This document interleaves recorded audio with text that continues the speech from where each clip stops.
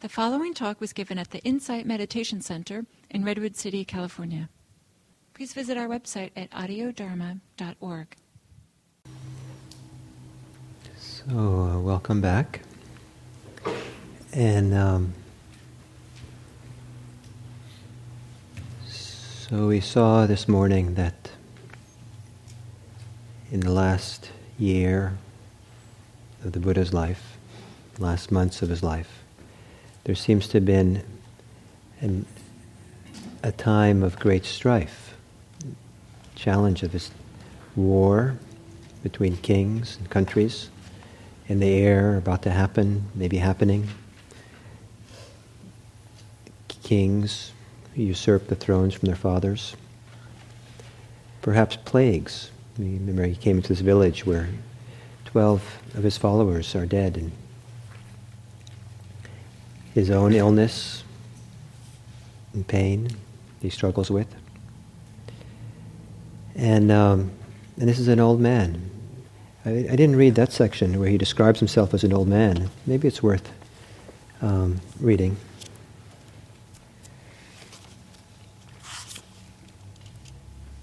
So in 225, he says of himself,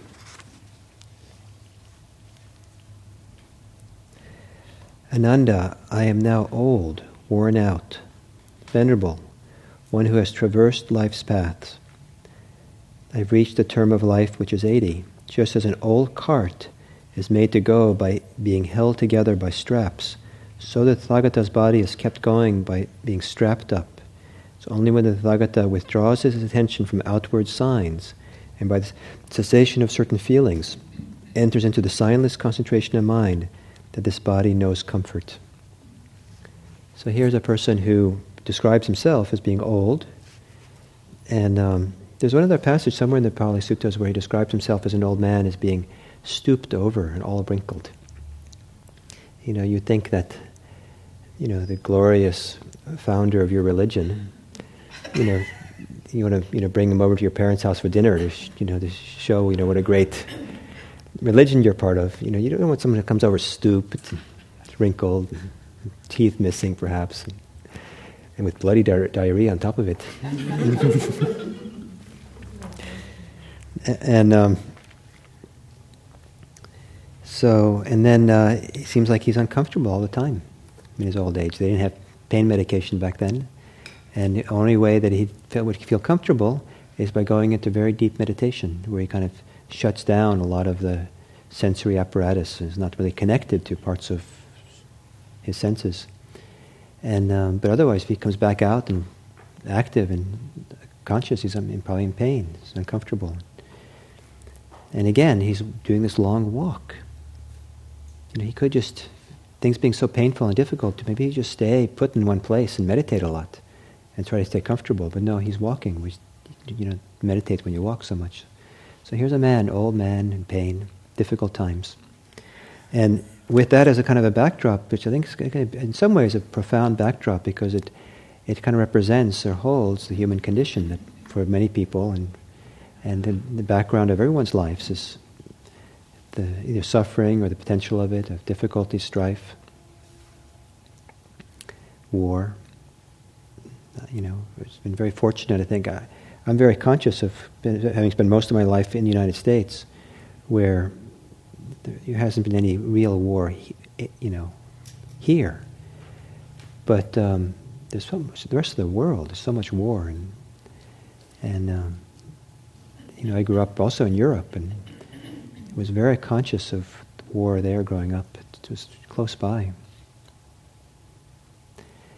So anyway, all this stuff. So into all that picture comes the Dharma, comes the Buddha, and it offers an alternative, another way of being. It offers a way of finding peace or freedom in the midst of that. So we don't have to be stuck or oppressed, but there's a radical difference. And the image of the calm monk walking in the midst of it, being calm, peaceful, and then dying in peace, is a dramatic contrast to the turmoil of life. And what, and the possibility of that for each individual is contingent upon practicing the Dharma. And that requires knowing what the Dharma is and knowing what the practice is and doing it. And so how important is this? So one way of reading this text, as I said this morning, is that its important level is it's really a text devoted towards devotionalism. It's trying to build up the status of the Buddha so that he's seen as really worthy and important, and he's the best spiritual kind of force on the continent.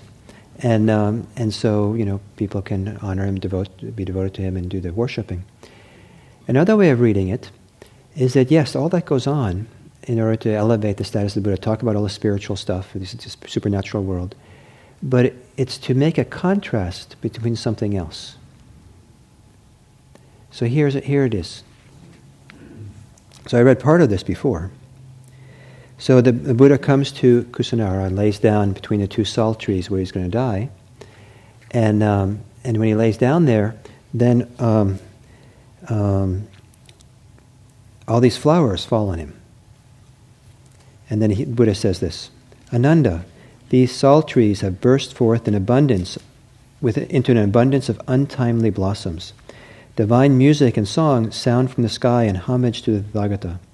Never before has the Tathagata been so honored, revered, esteemed, worshipped, and adored. Never before has the Tathagata been so honored, revered, esteemed, worshipped, and adored. So the devas are worshipping them with flowers, and he's saying, this is like the best, this is the highest kind of they've ever received. That's a significant statement. So he's preparing you. He's getting you ready. He's like, this is a literary technique. He's getting you ready for this powerful thing he's going to say after this. And yet, Ananda, whatever monk, nun, male or female laid follower dwells practicing the Dhamma properly and perfectly fulfills the Dhamma way, he or she honors the Tathagata, reveres and esteems him, and pays him the supreme homage. Therefore, Ananda, let this be your watchword. We will dwell practicing the Dhamma properly and perfectly fulfill the Dhamma way. So you see the contrast? From all the celestial stuff and the celestial way of honoring and worshipping the Buddha, and the Buddha says, no, the most supreme way of worshipping me is you practice. That's what the real worship is. And that you find Buddhist teachers down through the ages have often pointed that out. Like sometimes people will go to a Buddhist teacher and say, how can I thank you for all of the help you've done? And the very common answer is this kind of answer. Oh, the best way to thank me is to practice. Continue your practice, deepen your practice. This is the way you honor and worship the great teacher, the Buddha. And you find other places in the suttas where this kind of contrast exists, where there's one in the Majjhima where the monks are sitting around and they're describing these amazing miracle stories about the Buddha. I mean, he's really built up this, all these far-out miracle stories, how wonderful, profound, deep, miraculous things he can do and have done, and miracles connected to his life. And it's just like one wow after another. Wow, he can do that. Wow, he can do that. Wow. And then finally, someone says, maybe it's the Buddha says, yes.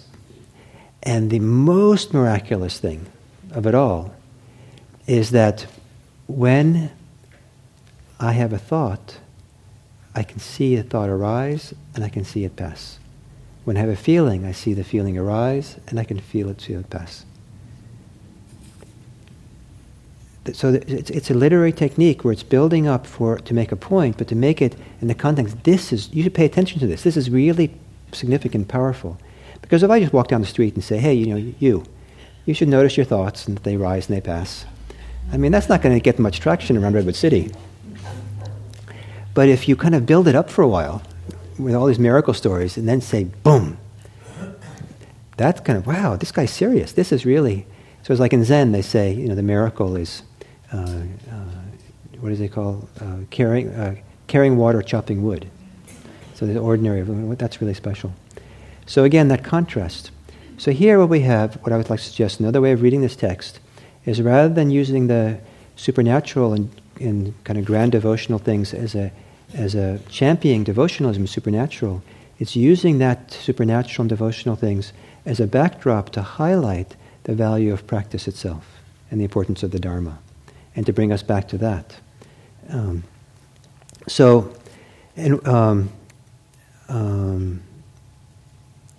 So we find here also in 5.10 a similar idea. Ananda asks, I didn't read all of this before. Lord, what shall we do with the Tathagata's remains? The Buddha answered, do not worry yourselves about the funeral arrangements, Ananda. You should strive for the highest goal. Devote yourselves to the highest goal and dwell with your minds tirelessly, zealously devoted to the highest goal. There are wise Kathiyas, warriors, Brahmins, and householders who are devoted to the Tathagata. They will take care of the funeral. But then the next passage I read, because then Ananda wasn't satisfied with that.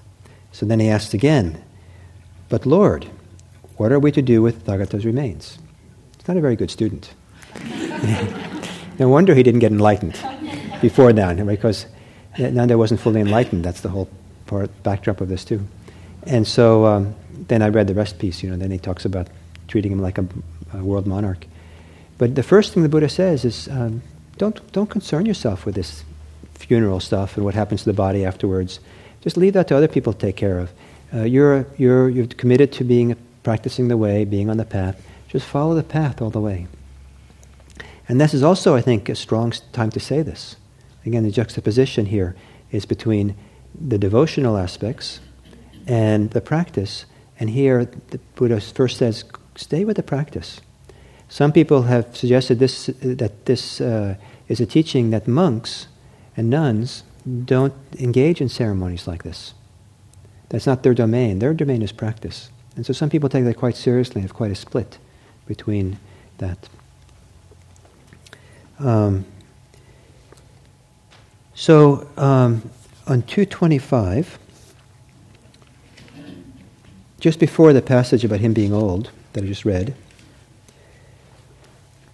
224. So he's done his rains retreat, and during his rains retreat, he was attacked by severe sickness with sharp pains as if he were about to die. Then, having recovered from his sickness, as soon as he felt better, the Buddha went outside and sat on a prepared seat in front of his dwelling. Then the Venerable Ananda came to him, saluted him, and sat down to one side, and said, Lord, I have seen the Lord in comfort, and I've seen the Lord's patient enduring. And Lord, my body was like a drunkard's.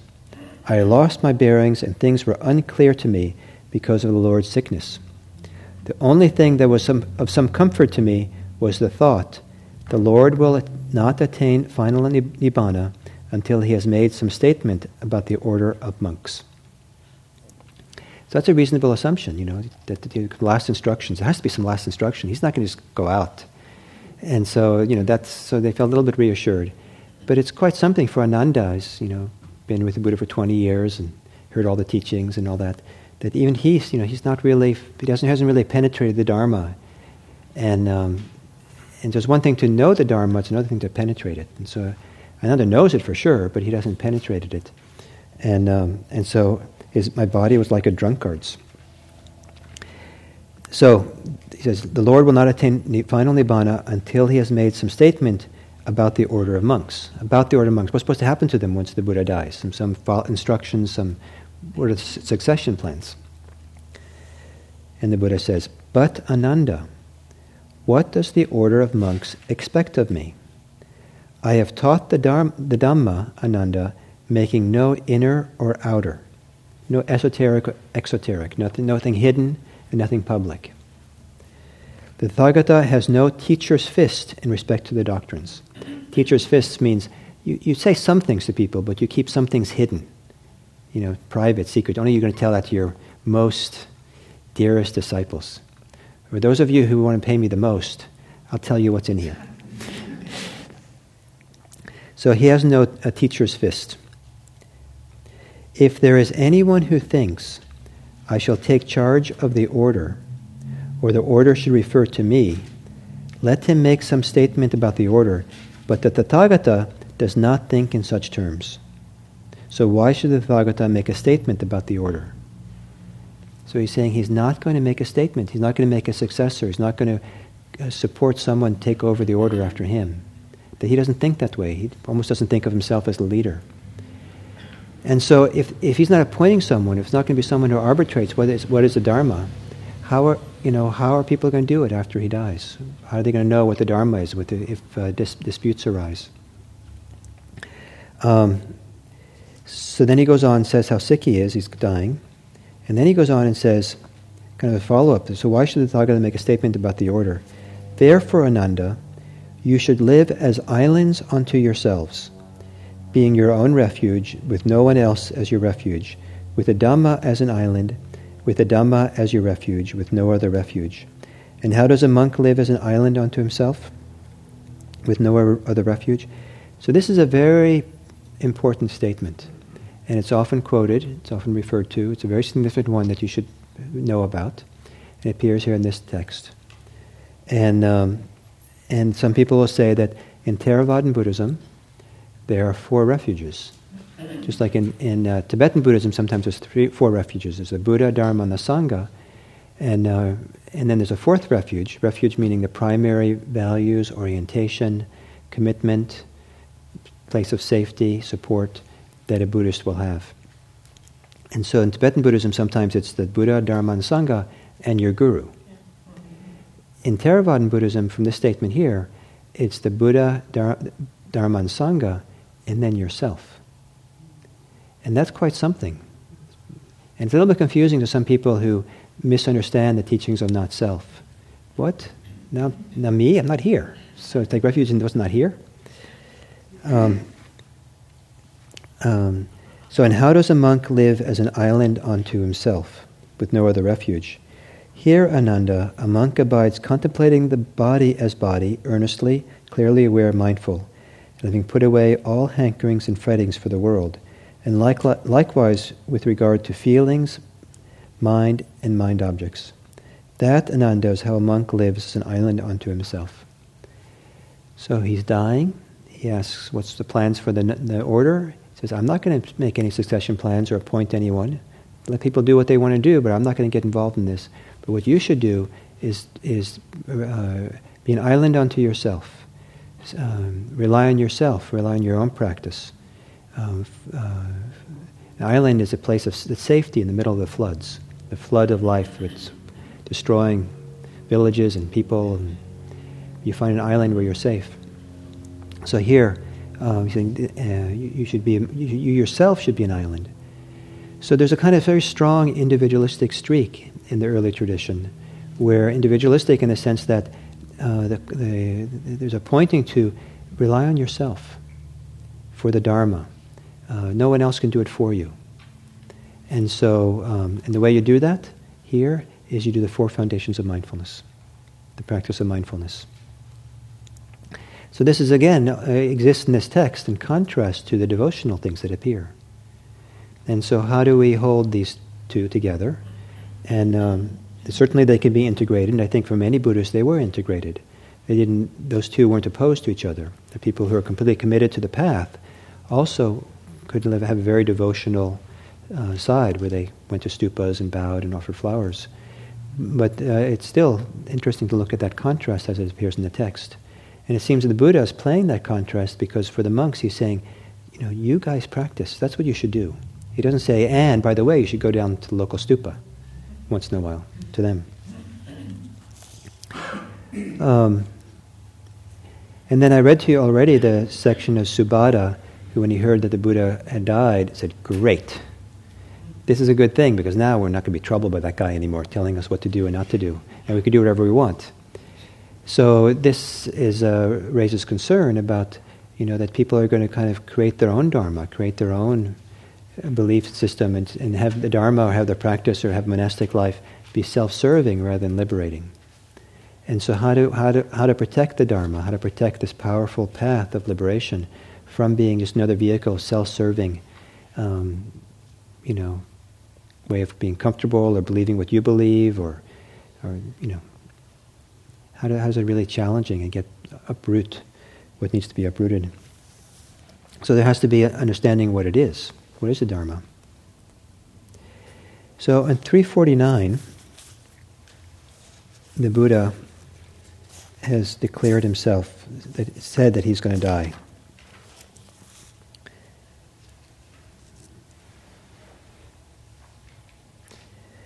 Just before that,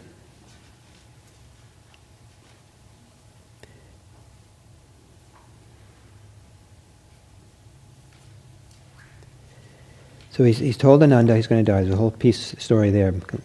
Skip that for now. He announced he's going to die, and then he tells Ananda to bring the monks together, gather them together. And so they did, and they meet in the assembly hall, and the Buddha enters the assembly hall and sat down on the prepared seat. And then he said to the monks, "Monks, for this reason, those matters which I have discovered and proclaimed should be thoroughly learned by you, practiced, developed, and cultivated, so that this holy life may endure for a long time, that it may be for the benefit and happiness of the multitude, out of compassion for the world, for the benefit and happiness of devas and humans." So I take this as significant. He's now announced to his community he's dying. That's a significant time in any teacher's life. And he gathers them together, and they just heard this news. He has their attention.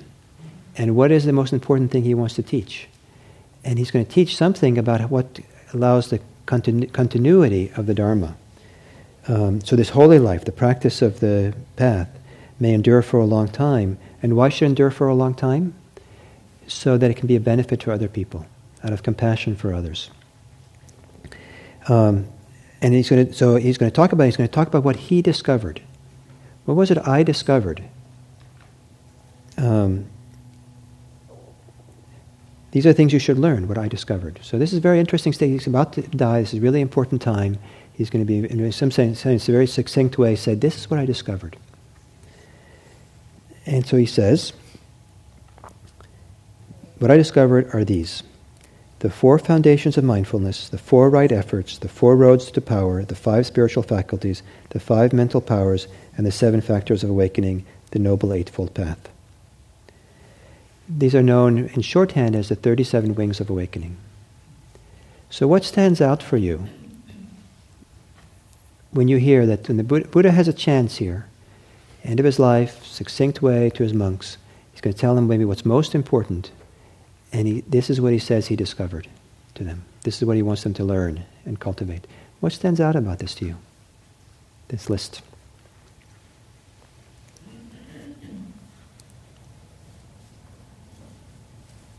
If Laurie can get the mic ready for someone, I can just pass it to someone.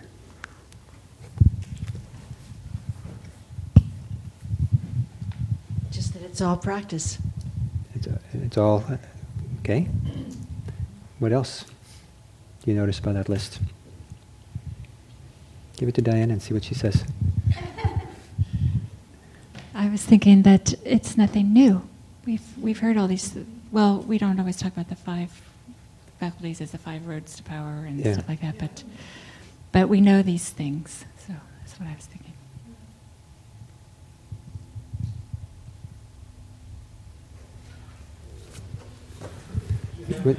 Wait for the mic.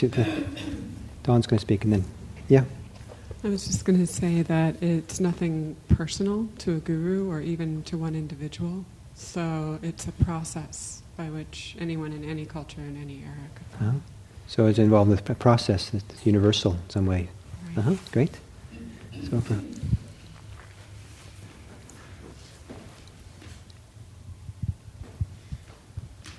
did it have the 4 Brahma Viharas in it? No. That was something that jumped out at me. I also noticed he didn't say anything about Vinaya, which, the code of conduct for monks, which right. might have expected him to since he was talking to monks. He touches into it later when Ananda asks a question, but yeah, I mean, the Vinaya is, a way of organizing communal life, and as much as it is about the path. But these are universal. The Vinaya is not universal because it only applies to monks and nuns, and so this is universal. So anything else stands out? Yeah, please.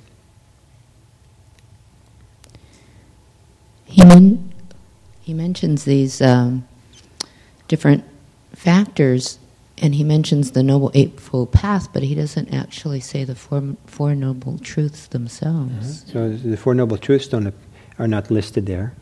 So that seems a little odd, right? Since the Four Noble Truths are sometimes seen as being the heart of Buddhism, and it's not pointing to. So can you suggest maybe why?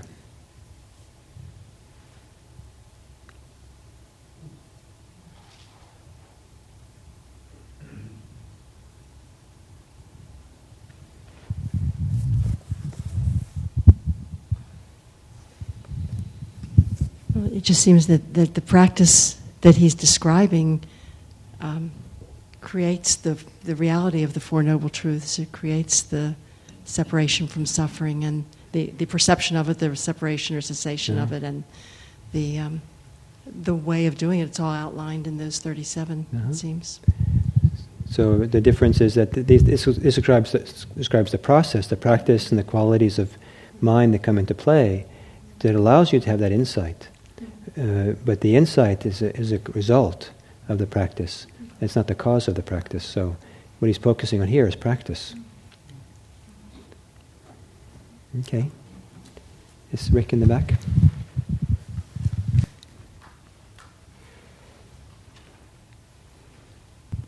It feels a little bit like he's trying to separate himself and saying, here's the practice, don't make it me, here's this, and kind of removing what he learned and setting it out here on the table. Could be, yes. And that's really what it is. You can look at me and be inspired because I did this, but if that's all that you do, this over here on the table is never going to happen. Mm-hmm. So it's really not me, it's you, eating, feasting at the table, what I've been talking about, and he's kind of renaming the important factors that will get someone there, and kind of I feel like he's removing it away from himself. Could be, yes. So he's pointing back again, another instance where he's pointing back to practice, to people's own practice, and the qualities that they need to have.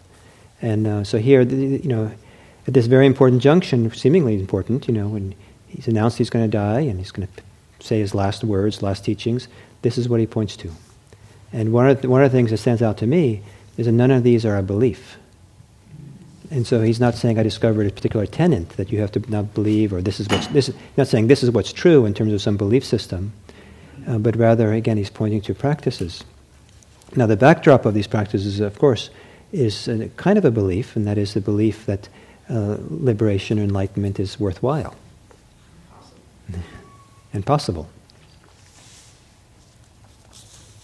Then he goes on to say, and the next thing he does say is kind of like a teaching. Then the Lord said to the monks, "And now, monks, I declare to you, all conditioned things are of a nature to decay. Strive on untiringly." The Tathagata's final passage will not be long delayed. 3 months from now, the Tathagata will take his final Nibbana. So this idea that all conditioned things are impermanent, the impermanence of things reappears repeatedly in this text. And just the whole text itself has to do with the impermanence of life, with the Buddha passing away.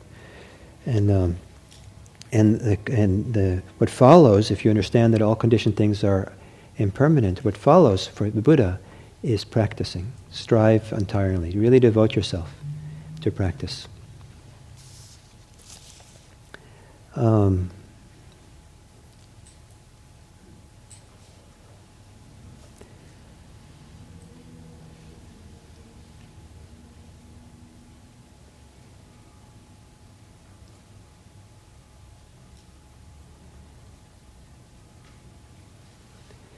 And I think that 6.5 is a very interesting little piece. Yes? Did you have a thought about why the Four Noble Truths weren't named? Why the Four Noble Truths weren't named? There's a few different thoughts or theories I have. One is that, again, those Four Noble Truths are insights, or views, and generally when it's called, what most people don't realize is that when the word noble appears, the word noble translates the word Arya Satya. And the Pali grammar allows for that to be translated different ways into English, or be understood different ways. And it's allowable to understand it the way we usually translate into English, the noble truths. But there's another way, the grammar allows the way it's structured, the word. You can also word it a different way, and which I'll tell you in a moment. But before I tell you, the Theravada tradition recognizes that there's different ways of understanding the grammar. And the way I'm going to tell you is the way that's preferred by the tradition, even though we don't translate it this way. So instead of calling it the noble truths, it's the truths of the noble ones. And the noble ones are those who have attained some degree of awakening. And so the Four Noble Truths are not tenets to believe. And you don't find very often in the suttas that the Four Noble Truths are taught as something that a new person comes to Buddhism, comes to Buddha teaching, and this is what you need to learn. But rather they're more often referred to as the insights, the realizations that someone who's enlightened has. And so, that's where they're going with the practice, is to the Four Noble Truths. But it's not meant to be a belief or something you study in a textbook. It's the insight that an enlightened person has. Does that make sense? That's one theory.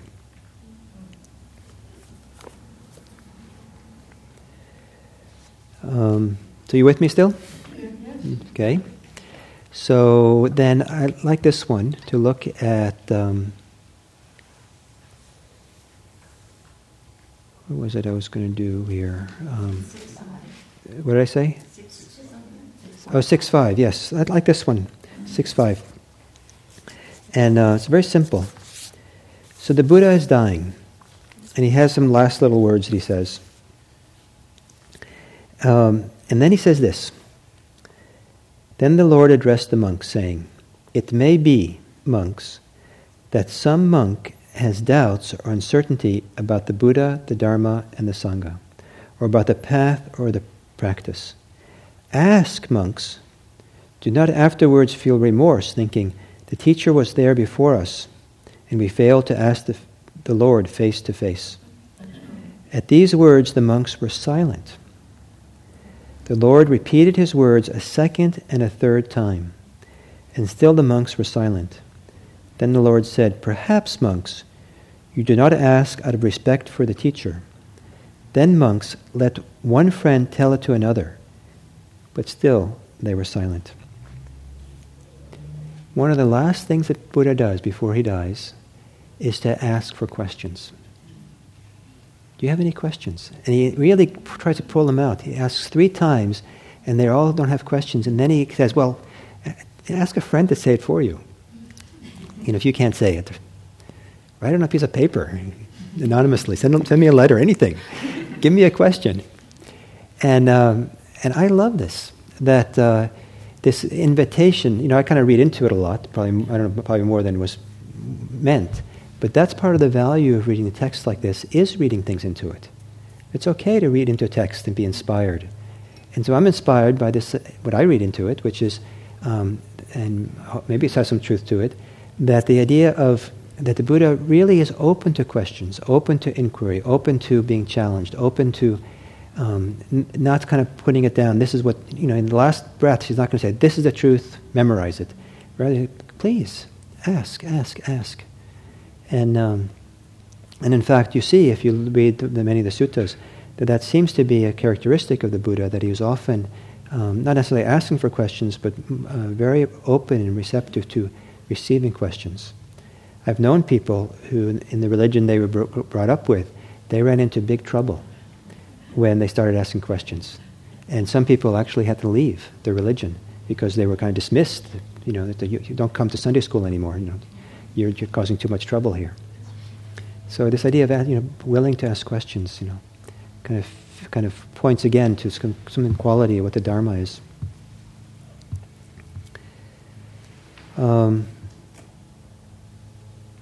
So I think. Then there's one more I want to do here before kind of having some discussion. On 2.9.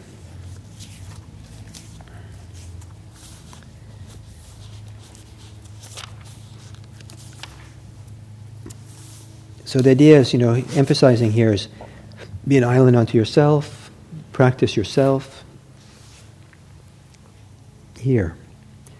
So he goes to this village where these 12 people or so have died, followers of the Buddha. And people there ask, what kind of rebirth had they taken? What's happened to them now they're died? And the Buddha goes on and tells them kind of what happened to these people. Then the Buddha basically says, it's kind of tiring for me. If every time someone dies, I have to tell you, what happened to them. It's kind of tiring.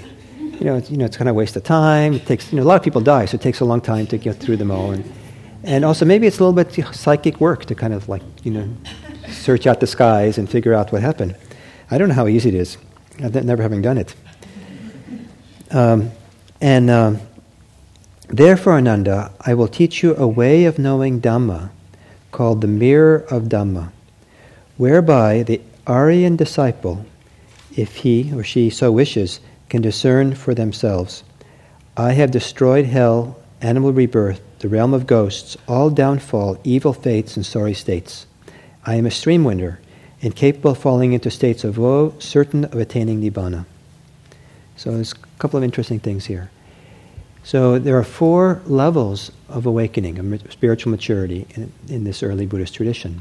So rather than kind of, all or nothing kind of pop, the spiritual explosion, there you are. There are 4 levels. The first level is called stream entry. And there's still much more work to be done for a person to mature more fully.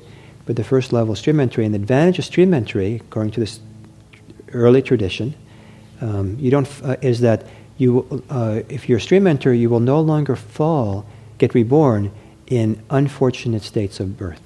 Like you won't get reborn in hell, you won't get reborn as a hungry ghost or as an animal, things that are kind of unfortunate. And so in a certain kind of way, you're saved. And there's plenty of focus in Buddhism sometimes in the idea of, let's get people saved at least to the point where they're not going to go to hell. It's a little similar to other religions. But and so stream entry does that. So one of the reasons why people naturally, I think, will ask about loved ones who have died, people want to be reassured that the loved one they died, are not going to some terrible state. And so the Buddha reassures them in listing these people, saying, in fact, they're stream enters, and so they're basically safe from that kind of rebirth. But now the Buddha is going to say, this is how you know for yourself if you're a stream enter, if you've reached the first stage of awakening. And what is this mirror of the Dhamma by which one can know this, that one is a stream enter? So one can know for oneself. Here, Ananda, this Aryan disciple is possessed of unwavering confidence in the Buddha thus. This blessed Lord is an Arhat, fully enlightened Buddha, endowed with wisdom and conduct, the welfare, knower of the worlds, incomparable trainer of men to be tamed, teacher of gods and humans, enlightened and blessed. The disciple is possessed of unwavering faith in the Dhamma. Thus, well proclaimed by the Lord is the Dhamma, visible here and now, timeless, inviting inspection, leading onward, to be comprehended by the wise, each one for himself or herself. He is possessed of unwavering confidence in the Sangha. Thus, well directed is the Sangha of the Lord's disciples, of upright conduct, on the right path, on the perfect path, that is to say, the 4 pairs of persons, the 8 kinds of humans. The Sangha of the Lord's disciples is worthy of offerings, worthy of hospitality, worthy of gifts, worthy of veneration, an unsurpassed field of merit in this world. And he or she is possessed of morality, dear to the noble ones, unbroken, without defect, unspotted, without inconsistency, liberating, uncorrupted, and conducive to concentration. So the idea here is that the Buddha implies that you can look at yourself and decide for yourself that you have attained a certain degree of spiritual maturity. So a little bit goes against later in Buddhism, where there's usually sometimes a shyness, or the tradition has a kind of emphasizes a kind of reluctance of validating one's own level of practice. I think there's a lot of wisdom in being shy about it, but tends to be a shyness of it, a reluctance to do that. But here, through these criteria, the Buddha says, yes, this is something you can know for yourself. and be confident in yourself. And a lot of it has to do with confidence. Confidence rather than a liberating moment of meditation. It's great, some big thing happening in your meditation, but rather some kind of confidence. And so what unwavering confidence? And how does that unwavering confidence occur? That really kind of changes the course of the mind stream of a person. The mind stream being the habits of thought, the direction in which they orient themselves, what they do with their body, speech, and mind. And how does that confidence grow, that kind of transformation in a person, is an interesting question. So if a person feels that confidence, his real confidence in the Buddha, that the Buddha represents the possibility of real liberation. That the Dharma is something that's available, clearly available here. And there's a Sangha here, refers to those people who have experienced liberation, who have reached one of the 4 stages of awakening.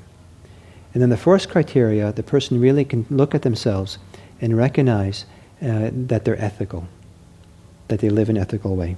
They possess the morality dear to the noble ones, unbroken, without defect, unspotted, without inconsistency, liberating, uncorrupted, conducive to liberation. One of the things that's very interesting about this list about morality, it gives a little bit the function of morality as well. Part of the function of morality is that when you have moral integrity, that's supportive of concentration. It's also it's liberating. It supports liberation. Without inconsistency, I don't know what that means, but maybe it means that there's certain kind of integrity in a person. Yes. Excuse me. The reference to the 4 kinds of people, the 8 kinds of. Can you explain that? What the 4? Yeah. So the 4 kinds of people are the stream enters, the once returners, the non-returners, and the arhats. And the 8. And the 8 are, those 4 categories are divided into 2 kinds of people. Those who've attained the fruit and those who attain the path. It's 2 stages in that experience.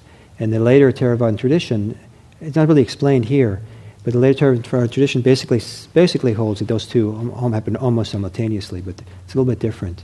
So in order to be really exact, there's a few moments where someone has attained the path, but not the fruit.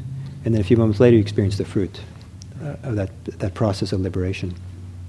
So that's why there's 8 people, because of those few moments in between. I was going to say, how can you have one without the other? We have to wait a little bit. And if you're impatient, then it's a long wait. But Thank you. So that's. So what do you think of this as the Dhamma? What are your comments about or questions? Do you see a pattern in all these kind of pointing towards the Dhamma, towards the Dharma? How do you define it? What is that pattern? What is that? What's the commonality in all that?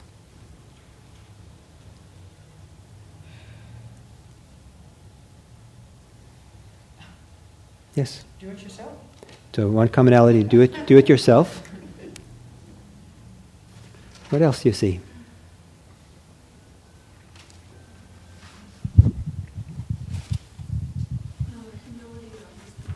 Humility on the part of the Buddha. Okay. And can you say a little more? What way was it? Humility.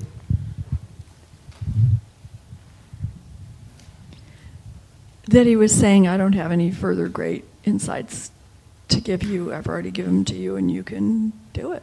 Do it yourself. And it's not about him in a certain way. It's about you doing it. And don't honor me. Honor me by practicing. Do it your way. Don't focus on me so much. Yeah. And the reference to ethics, even though he didn't specifically give the monk's code of conduct at the end, but what you were talking about there about the stream enters and so on. Great. Thank you. Someone else? What's a common thread that runs through all these kinds of pointing to the Dharma that we've looked at this afternoon so far?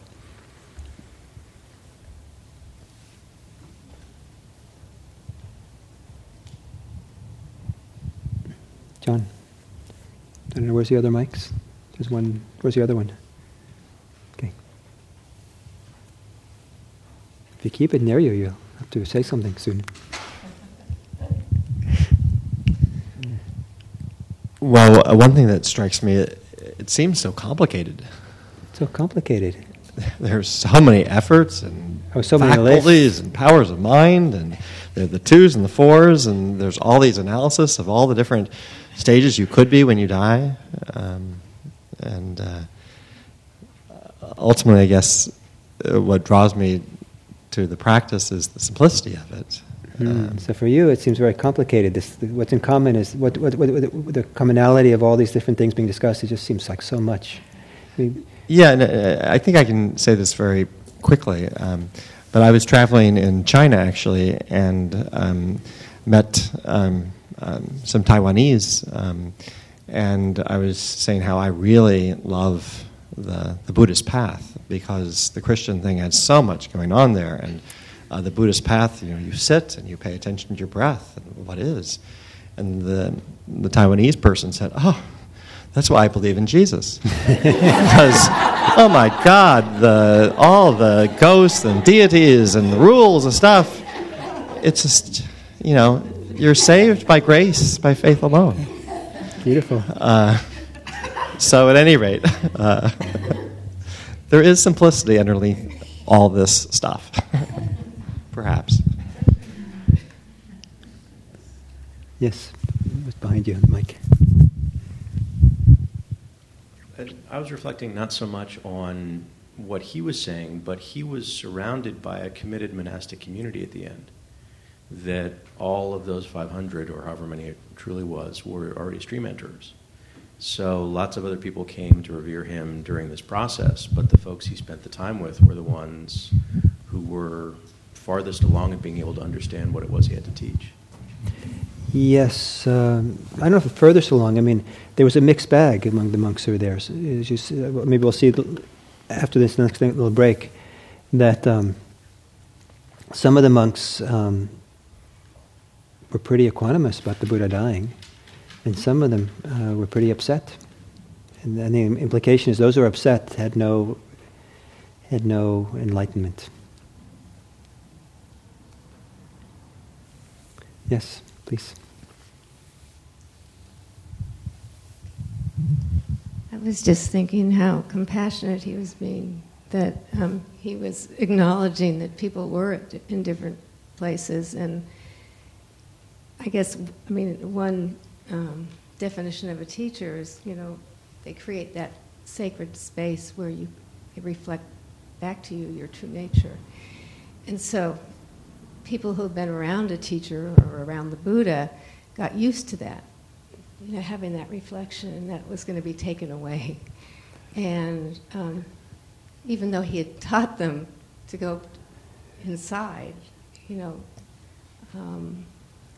I think he was really saying, come on now, you have it all inside of you. Yeah. Don't get lost when I disappear. Yeah. You have it all. And I think it's so compassionate when he makes it so clear.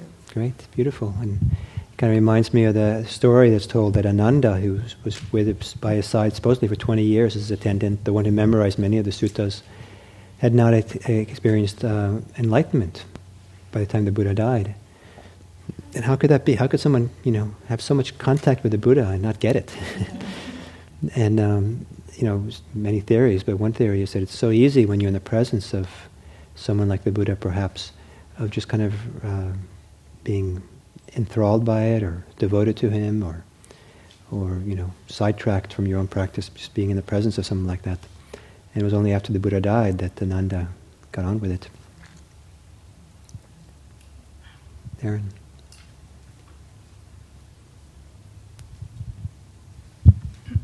Yeah, so I feel like the theme we just talked about, faith in the triple gem, and then before that we summarized the most important teachings, right? And I feel the same way about this as I feel about the Eightfold Path. They're basically different ways of saying live with integrity, cultivate integrity, and actually all the powers and faculties etc., that were listed before, they're all just ways of cultivating integrity in your own life, and they've already been presented, so it's beautiful. And then, it's interesting, the thing that's standing out as not being said here, and I'm seeing it in the sutta, is to have integrity, it helps not to cling. And I see a lot of clinging in the suttas, especially from the disciples, where I'm getting that feeling the way it's rendered. So those are the themes that are standing out for me. Integrity and try not to cling. Great, thank you. Yes, Judy. Laurie. What I'm getting out of that, the theme is not only cultivation, but it's the diligent practice that he's kind of underlining is you need to do this practice yourself and be very earnest in practicing, because he's laying it back on his whole community of monks to practice. Yes. Good. So here in the back.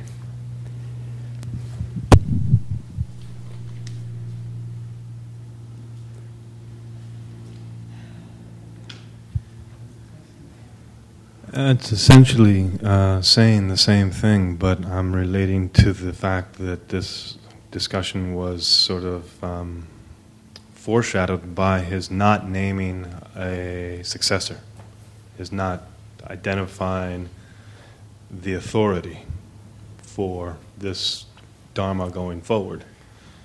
And then, in detail, laying out the authority for the Dharma going forward in the practice. For the practice and the Dharma being the authority rather than a person. And more specifically, the experience. That the authority of this is not anywhere else but in your experience or realization of the way. It's not to be found, except in your own investigation, your own realization. So it isn't found in a body of teachings like in a book. In a book or a personality, again, this question of devotion that is obviously so charged is a question of where is the authority in your life? Where is it? Is it in your psychology? Is it in a beloved individual or a deity, or is there something realized through the practice in which there is devotion? Great. Thank you all. That was great. And so the last piece of this section I want to end with is there's something called the Maha Nidesa. And this is called the four great criteria, four great authorities for ascertaining what is the Dharma. And this is where I didn't write down where it is. And this is after the Buddha died. If someone comes along and says, "This is what the Dharma is. I heard this from the Buddha, and this is what he taught," then you don't just accept it because someone says that this is what the Buddha said, this is what the Dharma is, but you have criteria, reference points, in order to ascertain whether this is the Dharma. And but let me see if I can find it. Here it is. So 4.8. Suppose a monk were to say, "Friends, I heard and received from the Lord's own lips, this is the Dhamma, this is the discipline, this is the Master's teaching. Then, monks, you should neither approve nor disapprove his words. Then, without approving or disapproving his words and expressions should be carefully noted and compared with the suttas and reviewed in light of the discipline. If they, in such comparison and review, are found not to conform to the suttas or the discipline, the conclusion must be, assuredly this is not the word of the Buddha. It has been wrongly understood by this monk, and the matter is to be rejected. but where on such comparison review they are found to conform to the suttas or to discipline, the conclusion must be, assuredly this is the word of the Buddha. It has been rightly understood by this monk. This is the first criteria. So it says the same thing over again, but the first one was someone claims, I heard it directly from the Buddha. The second one is, I heard it from a distinguished teachers or elders in the tradition. The third one is, I've heard it from many elders who are learned. And the fourth one is, you heard it from one elder. One person someplace said this. So then you compare it to the suttas and the Vinaya. So this process of comparison. And but this does a very interesting thing.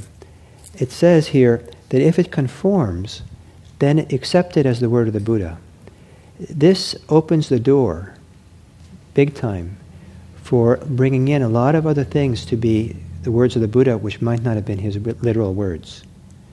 Because one of you could go around and say, the Dharma really is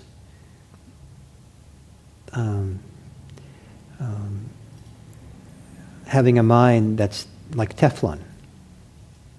Realization is like having a Teflon mind. Nothing sticks, you don't grab onto him. An unliberated mind is like Velcro. So, is this the Dharma? Well, let's go back and look at the suttas. Well, the Buddha never talked about Teflon and Velcro, but this really is in line with what he talked about. He just used different language, clinging and release from clinging, a mind which is open and free. This really works. It's in harmony. So this works for the Dharma. So therefore, this must be the words of the Buddha. Thus have I heard, once in Redwood City, the Buddha said, have a mind like Teflon. Straighten out those Velcro hairs. And so what it did was, this statement here opened the door so that the tradition could bring in a lot of things, claim it was the word of the Buddha and not actually be literally his words. Like the tradition never says this is actually the case, but it can be read this way, and that explains why perhaps there are so many sutras that have been composed and attributed to the Buddha. It isn't that someone was actually trying to fabricate something, but rather there was a kind of understanding that it's as if the Buddha said, we can say it's the word of the Buddha. And it's pretty clear that a good number of the Pali suttas that probably were composed after the time of the Buddha. And people say, well, how can that be? How could they fabricate things and put things in his mouth? I think the ancient world didn't have the same idea of attribution and copyright as we do. And also some people say that monks didn't want to think that they were so special or highlight themselves as a composer of it. So the way of being more humble is to say, this is what the Buddha said, and take themselves out of the picture. So you have a lot of texts, and thus have I heard. And not all of them come from the Buddha. Yes?